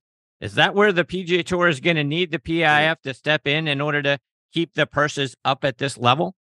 Boy, Chris, that's a slippery slope once you start going in that direction. And that was a forced hand of the PGA Tour of what LIV and the PIF kind of forced on them. Jay had and the board, they had to figure something out. So they reacted.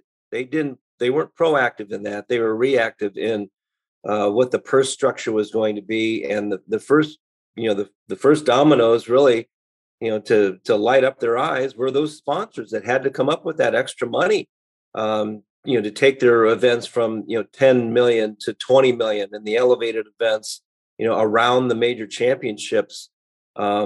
quite honestly, these professional golfers are professionals. Their names are on their bag, and that's what they do. So, but you can see kind of the wear and tear of some of those players with these elevated events and the requirements involved of those players. So when the sponsors have to come up with more money, that's a little bit less than their charitable donation pocket and their foundations, and it's a bit of a trickle down. And I would not blame any sponsors for kind of saying, whoa, I'm pumping the brakes here. I'm not sure, especially if my CEO and, my chairman of the board are not great golf fans, how am I going to present, an increase to sponsor these events? Are we getting our money's worth? Maybe we're not getting the players that we want to have come play, that the tour had said that, would come play. So that, you got to take a lot of that in consideration, and you're starting to see some sponsors kind of back out. Like you said, AT&T is no longer the longtime sponsor of the Byron Nelson. They're focusing on Pebble Beach. I can understand that. You want to go to the well twice? Well, no, not with us. You're not going to dip into our pockets twice. So I kind of understand that, and PGA Tour is going to have to be very, very careful on who they're bringing in as sponsors, and the sponsors are also going to be very, very careful on how they spend that money. Yeah, to your point, John, you mentioned a slippery slope. I have to imagine if they're going to ask the PIF to step up and fill the gap on some of these sponsorships, I mean, as we all know, ye who has the money makes the rules. Right. So if you're going to start asking me for a bunch of, millions and millions of dollars to prop these elevated events up, well, guess what? I'm going to want a little more influence than what we have talked about so far in this sort of structure for what this partnership or whatever is going to be. I think that's where it starts to get really slippery. The more you're going to ask the PIF to do, the more yes or our mind is going to want to have a say in how things get done. No question about that, Chris. That's exactly right. And they have to be very, very careful on how they're going to approach these sponsors and these great events. You got to remember too that these are community events. These are the Lexingtons. These are some of the these wonderful events that sometimes, I mean, you start hurting their bottom line. That's when you start hurting their foundations and their charities, and that's rough. I was in Moline last week for the John Deere Classic, an incredible community event, and you could just tell that. I mean, they've got to come up with a lot of money, and that just hurts their bottom line. And when they're contributing millions of dollars a year to those communities, if that event's not around anymore, who gets hurt?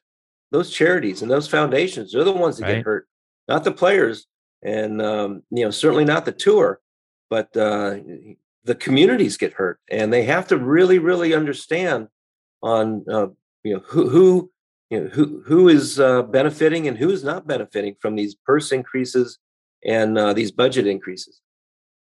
I mentioned earlier about suspending the live players or fining them in order to get back onto the PGA Tour. And John, I just don't see how the tour can do either one of those things. For doing what?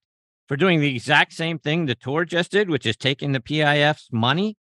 And I don't understand how they can look at the live players and look them in the eye and say, look, you got to pay this fine or you got to be suspended for doing the exact same thing that we're about to do. Yeah, that's, again, you were talking about a gray area and a slippery slope on, number one, do some of the live players really want to come back? They're playing a pretty nice schedule. They're making a lot of money. And do they actually want to come back and then have to play X number of events? They get their major championships. So that's not going away. So they play their 14, they play their 4 majors, bam, they're at 18 events. They're making, a lot of money. Do they want to come back? Is there an avenue for them to come get back? Well, maybe there's a couple that would like to come back. They would probably have to serve a suspension. I don't know how they were going to do it, honestly. So I'm not sure where that is, in their structure, but it's going to be interesting on how is there a pathway back to the PGA Tour if they want to come back to the PGA Tour, because they get their 4 majors and their own events. So, boy, this is talk about a lot of layers. This is an onion, man. It's got hundreds and hundreds of layers to peel off before we're at any resolution at all. Could you see where the Live Tour and the DP World Tour could merge? So, everybody has talked about along the way, why go over to Live? And there was that idea of, well, we're going to grow the game, quote unquote. Could you see the DP World Tour and the Live Tour becoming a thing? And now you're playing most of your tournaments, maybe a handful over here in the U.S., but the majority of them internationally. And that's how you could, really say, hey, we're growing the game of golf and we're growing it around the world, and do it that way. That's a possibility, and I've thought about that. I know the DP World Tour kind of co-aligned with the PGA Tour, or vice versa. I think that was to kind of lock up the DP World Tour players and have them have an avenue into the PGA Tour, which I don't think really sat well with the DP World Tour as a feeder tour to the PGA Tour. If I was Keith Pelley, I probably would have blinked a couple times on that one, but that's kind of the way that they've done it and structured it. Now, if they're all going to be partners, perhaps that is a way, to kind of marry the tours. I thought that Jay should have taken a meeting early on in the early stages and see how we could work this out. I know that there are fall events. Maybe the fall events, the DP World Tour and Live could maybe put together some type of a schedule. So those communities in the fall on the PGA Tour, they don't fall by the wayside. So I think that there's ways that there are possibility for, all these tours to kind of coexist. Don, let's switch gears a little bit. And you've competed out on the Champions Tour for many years. How in awe are you of Bernhard Langer? I mean, the guy's nearly 66 years of age. He just broke the all-time wins record out on the Champions Tour, and he did it in the best way you possibly could do it, by winning the U.S. Senior Open. To me, the guy's unbelievable. It's amazing, the longevity of Bernhard. Huge respect for the man. He still has that passion to not only to compete. I don't think anybody loses the passion to compete. It's, how you go about your business, the preparation that it takes, the physical training that it takes, the sacrifices that you still have to make to be at the top of your game, and to do it now for over 50 years. He turned pro when he was like 17 years old, so he's been training and sacrificing and living this for over 50 years. I did it for 44, and I promise you, the last couple of years were not that great. And it takes a lot, but he has a passion for it. He loves it, and it shows. And what that meant to him. So just being around him for he wasn't out on the PGA Tour a lot. When he was always competitive, but he's a couple months older than I am. So he started his PGA Tour Champions career around the same time that I did. And I know one thing, that when I turned 50, my first week was in Houston at the Administaff, now the Birrdi. And I shot 6 under par for 3 rounds. I thought, okay, that's not horrible. I got beat by 19 shots. Wow. And Bernhard Langer beat me by 19 shots. And I said, man, I need to get a lot better if I'm going to compete out here. So I knew right then and there that PGA Tour Champions was no joke. These guys have come to play. And for Bernhard to do it, during the eras that he did, for the last 16, 17 years on the PGA Tour Champions, he's beaten 50-year-olds, and he's beaten 50-year-olds that have won a lot of golf tournaments. And he's beaten other Hall of Famers. And these guys don't lose their skills, rapidly, like a lot of people think. These guys are still very, very good players, and he's still doing it. Huge respect for Bernhard. The guy whose record he broke was Hale Irwin. And when you first got your PGA Tour win at the 1981 Bing Crosby Pro-Am, the last player you eliminated in that 5-man playoff was Hale. And in defeat, Hale said of you, John is a special young man. He deserved to win. He is one of the best new young players on tour. And coming from Hale, following your victory, that had to mean a lot. Yeah, I never forgot that, honestly. And Hale's one tough competitor. I can promise you that.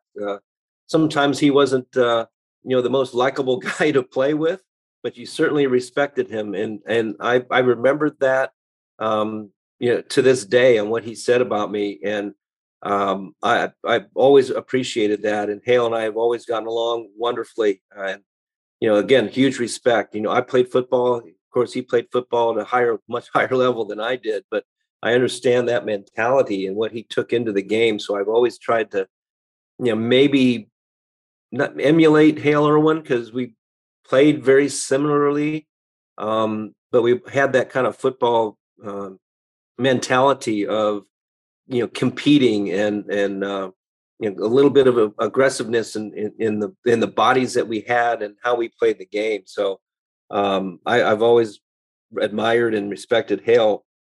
From that day, my first win in 1981. So it was that was a special win, and to beat him, and then to remain friends and the respect that we've had for each other, since then. That was, wow. Talk about years ago. That's 43 years ago. So yeah. So for him to then come out on the PGA Tour Champions and dominate like he did, in an era where Gil Morgan was winning a lot of golf tournaments and Bruce Fleischer was winning a lot of golf tournaments, and that was another great era of competition. So hats off to both Hale and Bernhard for all those wins and staying competitive into their 60s. I mean, that's not easy to do. John, back in December, you posted a picture of some of the putters you used at different times and levels of your career. And looking at putters today, how in the world did you ever use a Bullseye putter? I mean, that thing had a sweet spot the size of a dime. Yeah, I know. I was looking at those putters again the other day, and I only posted those just to let everybody know on what, you could have won golf tournaments with these. And I was just, throwing them out there. I had one of the original Scott Camerons. Scotty gave me one on the practice putting green at the PGA in 1994 at Southern Hills. And I immediately put it in the bag and played, quite well with that putter. That was before he was with a Acushnet or Titleist or anything. And that Bullseye putter that I had, that was before a Acushnet too. That was just an original John Reuter Jr. From the early 60s. I got at Firestone Country Club when I was a child, in the early 60s. So I felt proud of those. I had found them. They were in storage.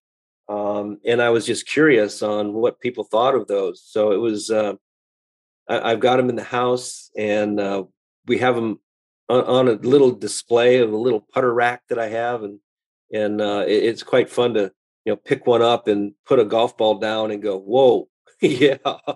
And to try to hit a putt, in the center of the face. It's like going back to those old drivers and having to put the golf ball in the middle of the face to have it be effective at all. So that was quite fun. I got a lot of fun comments from various collectors and various people that know old Bullseyes and old Camerons. So it was quite a fun conversation. Speaking of old persimmon drivers and old equipment, one of the things, as you know, back in the fall, it used to be silly season, right? Skins games and things of that nature. One of the things that I would love for the PGA Tour to do is to have an event where the guys now have to play all that old equipment.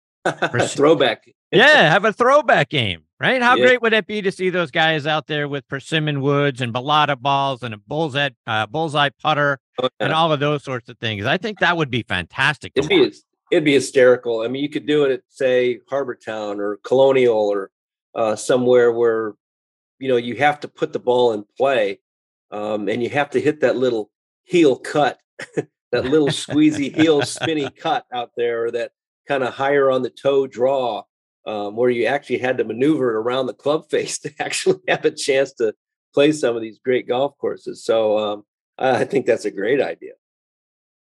1992. You got 3 of your 11 PGA Tour wins. You had 8 top 10s in 21 events that you played that year. You turned pro later in the year back in 1979. So 13 years later, you're at the top of the game. How much of that was due to something different you did with your game that year? And how much was perseverance and, as Hal Sutton likes to say, digging it out of the dirt and grinding? Yeah, that's exactly what I did. It was more digging it out of the dirt. It was being more comfortable on who I was and who I was as a player. I missed a lot of the year in 1989 with a hand injury and surgery. When I came back in 90, I was, talk about digging it out of the dirt. I was really starting from scratch, and that's when Ken Venturi and I went right to work after I was able to, start digging it out of the dirt, because I had, great motivation from my wife, Jan, and the family. The kids were young. And I didn't know really what else I was going to do. So I had to get better at what I was doing. There were, better and better players. In 90, I had a really nice comeback year. I didn't win. 91 was kind of the same. But in 92, something clicked that winter. And I started to not think about, golf swing so much, that I was really out playing golf. And right from the get-go in 92, things started to click. And, I kind of rest of the way through the 90s, it kind of happened that way. So I had a really nice run from, 90 through 99, 2000, 2001. That's where I kind of made my hay. But 92, I just felt comfortable. I felt like I was one of the better players on tour. And it showed. I mean, I had, 3 wins. I had 3 seconds. 2 of those were in majors. One of them I thought I should have won there at the Open Championship at Muirfield. I had another number of other top 10s. And then to cap it off with a win in the fall at Vegas in my dad's event. So that just it kind of cemented me. It made me proud of what I was doing. I had great support from my family. I had great support from my wife Jan, who was an absolute rock and allowed me to pursue that. And she knew how good I could be. Maybe I didn't know how good I could be for a number of years, but once 90 came along and I came back in 91, I kind of solidified that with some more good events. In 92, it just kind of all came together, and had a nice little run after that. You mentioned Ken Venturi, and Ken used to do a segment when he was broadcasting tournaments called Stroke Savers. I always remembered and used a tip to this day that he talked about how to get out of a fairway bunker. Yeah. What's a quick tip or a stroke saver that he shared with you that we can pass along here to our listeners? Oh, how many hours do we have? I mean, he has a whole book on stroke savers that that he published, and I have that book sitting in my library. God, there's so many, Chris. I think the one out of the fairway bunker. I know he wanted you to swing mostly with your arms and upper body and keep your lower body nice and still. Hands in a cast when you're pitching the golf ball. It's all arms and no real hands can really help keep the club nice and low and level, so you don't dig into the ground. So hands in the cast on a takeaway. He would always tell me to show me the toe, John. Show me the toe of the club on my backswing, and which meant he wanted to see the toe. He wanted to see like a little red dot on the toe of the club. He didn't want to see it shut on the backswing. So whenever we were working, he would say, "Flash me the toe, flash me the toe." And so I would show him the toe, and sure enough, that would get my swing right on plane again. So gosh, so many. A lot of those stroke savers he did on, I would say 99.9% of those were one take. That he would just get in there. He would talk to the camera. He'd go about his business, hit the shot, and he'd look back at the camera and he'd go, "That's how you do it." He was just the best at that. John, just a couple more before I let you go. You mentioned family a moment ago. Your son Jason played his college golf at Pepperdine, then played professionally for a while, then went back to school to Penn State to get his turf management degree. How's Jason doing? Yeah, he's doing great, Chris. Thanks for asking. Yeah, we're really proud of this kid. Obviously, he tried to follow in Dad's footsteps, and I think maybe if he'd have had my brain and competitiveness, he might have had a real good chance, because he's super good. He's a wonderful golfer, wonderful player, shows, that passion for the game. And he did not want to step away.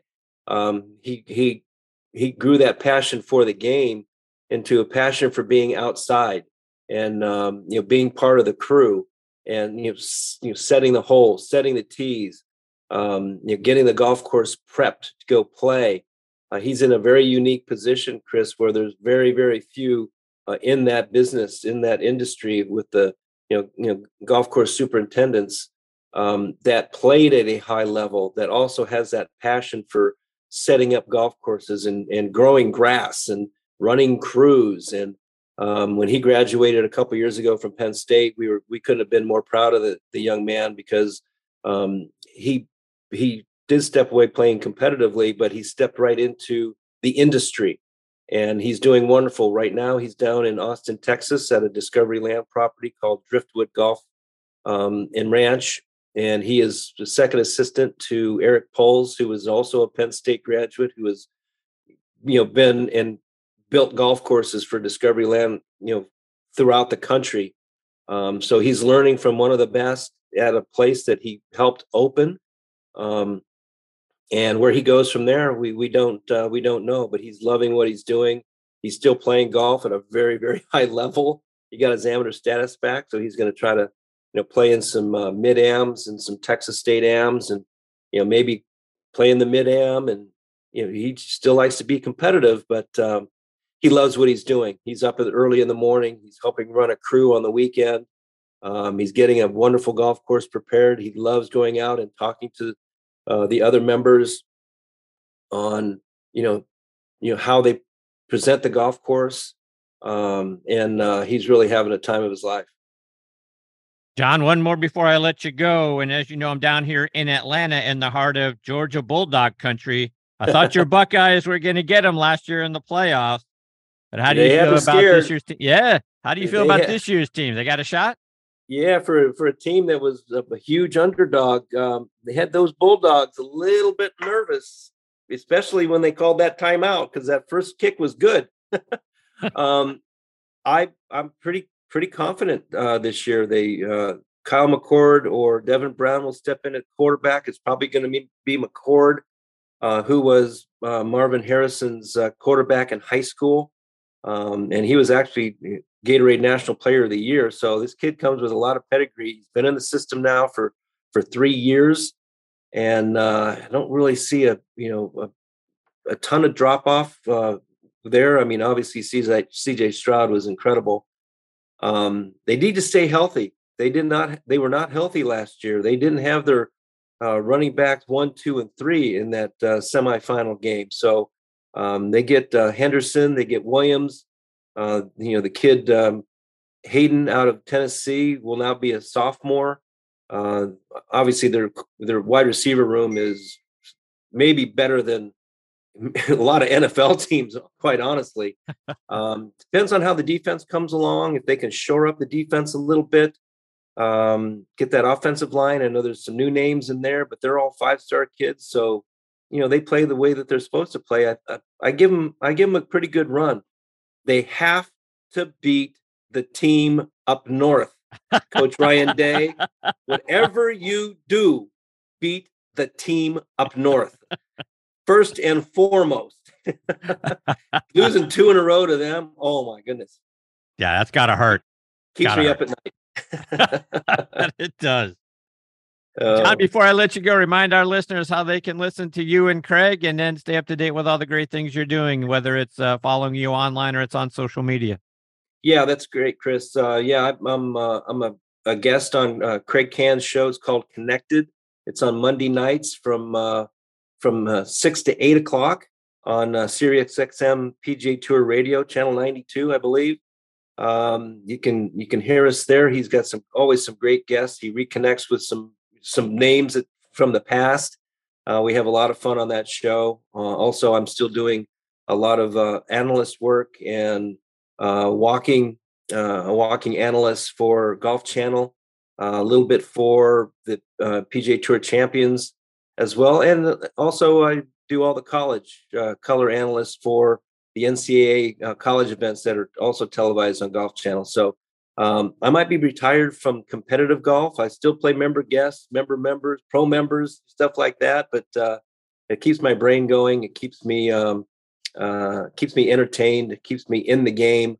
You can also follow me on John Cook Golf on Instagram, and also John Cook OSU. Where that comes from, I don't know. on Twitter as well. And we only talk golf. I mean, I don't do a whole lot other than if I'm asked a question about the game or about the telecast or about what I saw.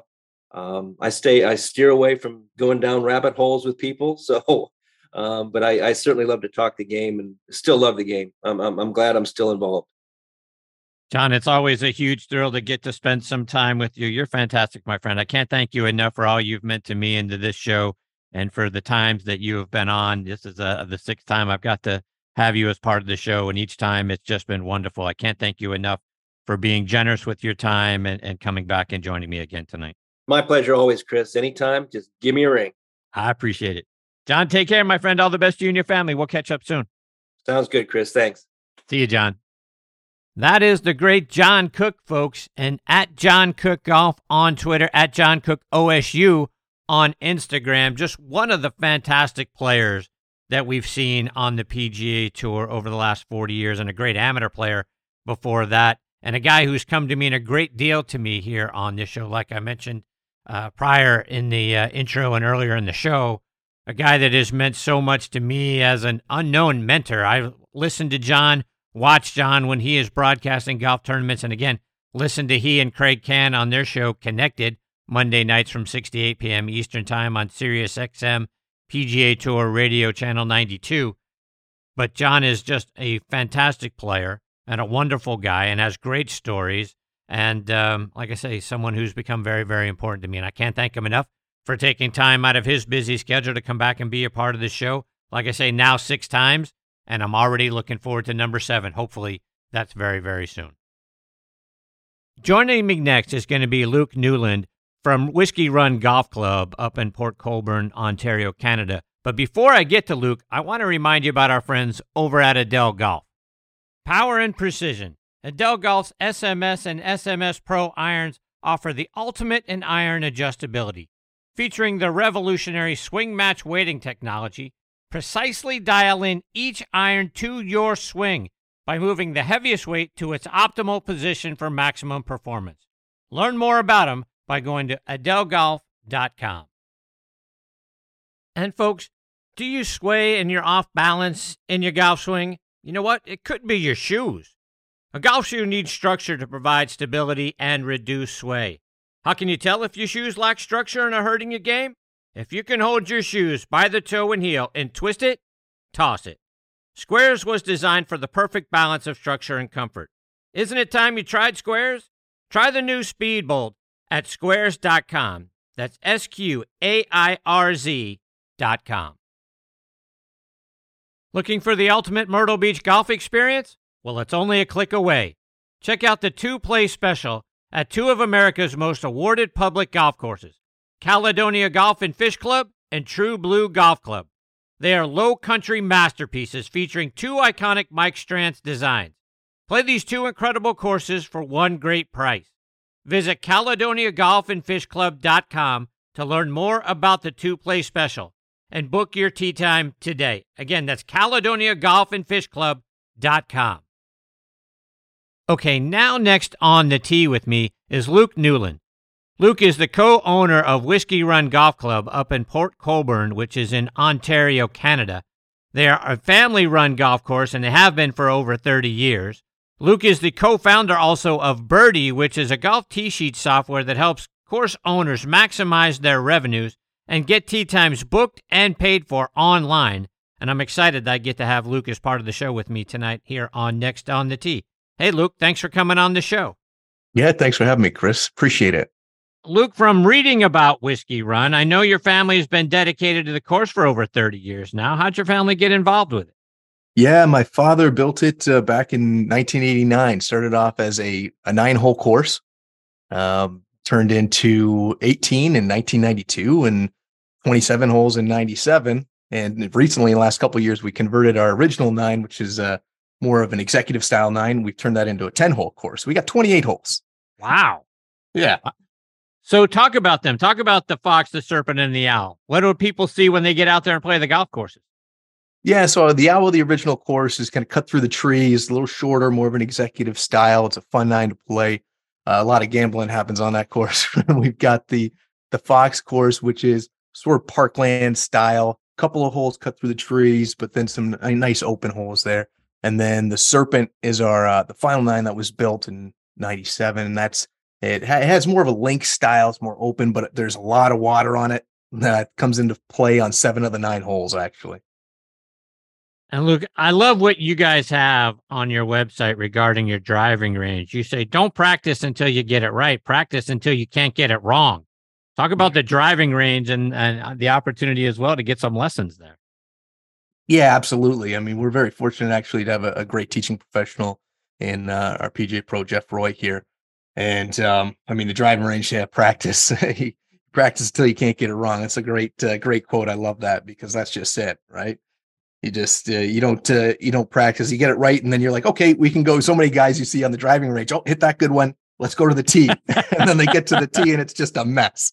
Right. So you just keep going until you keep hitting those good ones. Say it with all the guys that I've played with before too. It's just, no, don't stop. Just keep going. Remember what that feels like. Yeah. You guys have a couple of tournaments coming up in the next few weeks and a very special event on Saturday, July 29th. Talk about what's coming up. Yeah. So on July 29th, that's actually a tournament. My sister, because in the golf course at Whisky Run, we have it's a family owned operated. I have 3 siblings, older sister and 2 older brothers. My sister and my one brother are still involved, as well as my parents. So my sister had a son named Grayson who had heart issues when he was born. So he's been to Sick Kids Hospital here in Toronto, Canada. They've done phenomenal work with him. I'm happy to say he's like a very healthy boy now. He's 7 years old. And doing fantastic. But so we put on a charity event for Sick Kids Hospital and the Bat Family Heart Center there in Toronto every year. And she, after this year, she'll be up over $100,000 raised for that. And so that's a really, that's one near and dear to our heart. Luke, I got to be honest with you. I'm intrigued by your stay and play deal. Talk about the Barrel House. It looks fantastic. Yeah, the Barrel House is an old farmhouse that can actually we can sleep up to 12 people in there. So we get some groups of guys come in for weekends, bunch of rounds of golf, staying there. Get 3 groups of 4. It can fit in there nice. It's got a big open kitchen. The backyard of it sits on the 9th green of the Serpent course, so you can see groups as they come in right off the back deck as you're barbecuing. And I mean, it steps away from our clubhouse as well, so you got everything kind of right there. Yeah, it looks like a great place to have a buddies trip. I know my buddies and I, we enjoy getting together once a year and going to different places. That looks like an absolutely perfect place for something like that. Yeah, it's a nice setup for the groups of guys for sure. Luke, where did the idea to start Birrdi come from? Well, Birrdi was started out of frustration in the golf industry with technology.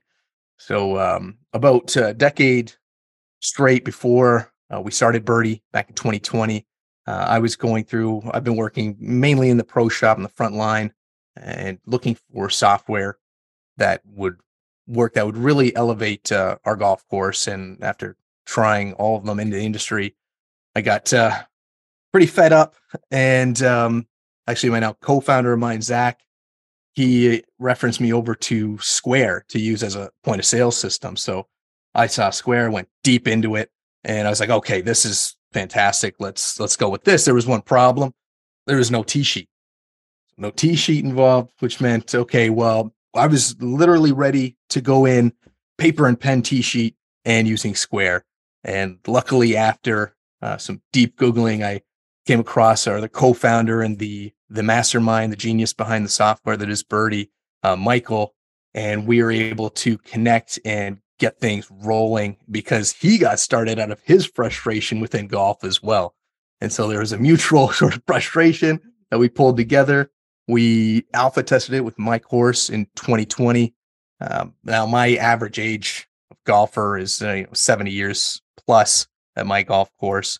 And before we implemented Birrdi, we were seeing maybe about 20% of our golfers booking and only a fraction of a percent actually paying online. And implementing Birrdi, making it easy and simple, we were able to get that number up over 90% of our golfers booked and paid online. We like to say that we're not a golf tech company. We're a tech company in golf. And that means just we're cutting edge technology and we're innovating and using that the Kaizen methodology, continuous improvement. That's what we've been doing since day one. One of the biggest things I'll say as I'm on a roll here is that one of our biggest improvements, innovations in golf that I haven't seen anybody else do is we got rid of usernames and passwords. So we threw them out the door. No more usernames, passwords. That's right. Yeah, they're gone. It's just your phone number. All you got to do is have your phone number. We send you a text. You put in the code. You're logged in. You book. It's that easy. Wow. So just so everybody out there that's involved in running a golf course or in a pro shop, when they're when you use the Birrdi system, it's like I'm assuming it's attached to your website. You go in there to try to book a tee time. You can go in there, pick your tee time, pay for that tee time. You're done. All you're doing is showing up to the golf course and saying, hey, the Mascaro foursome's here.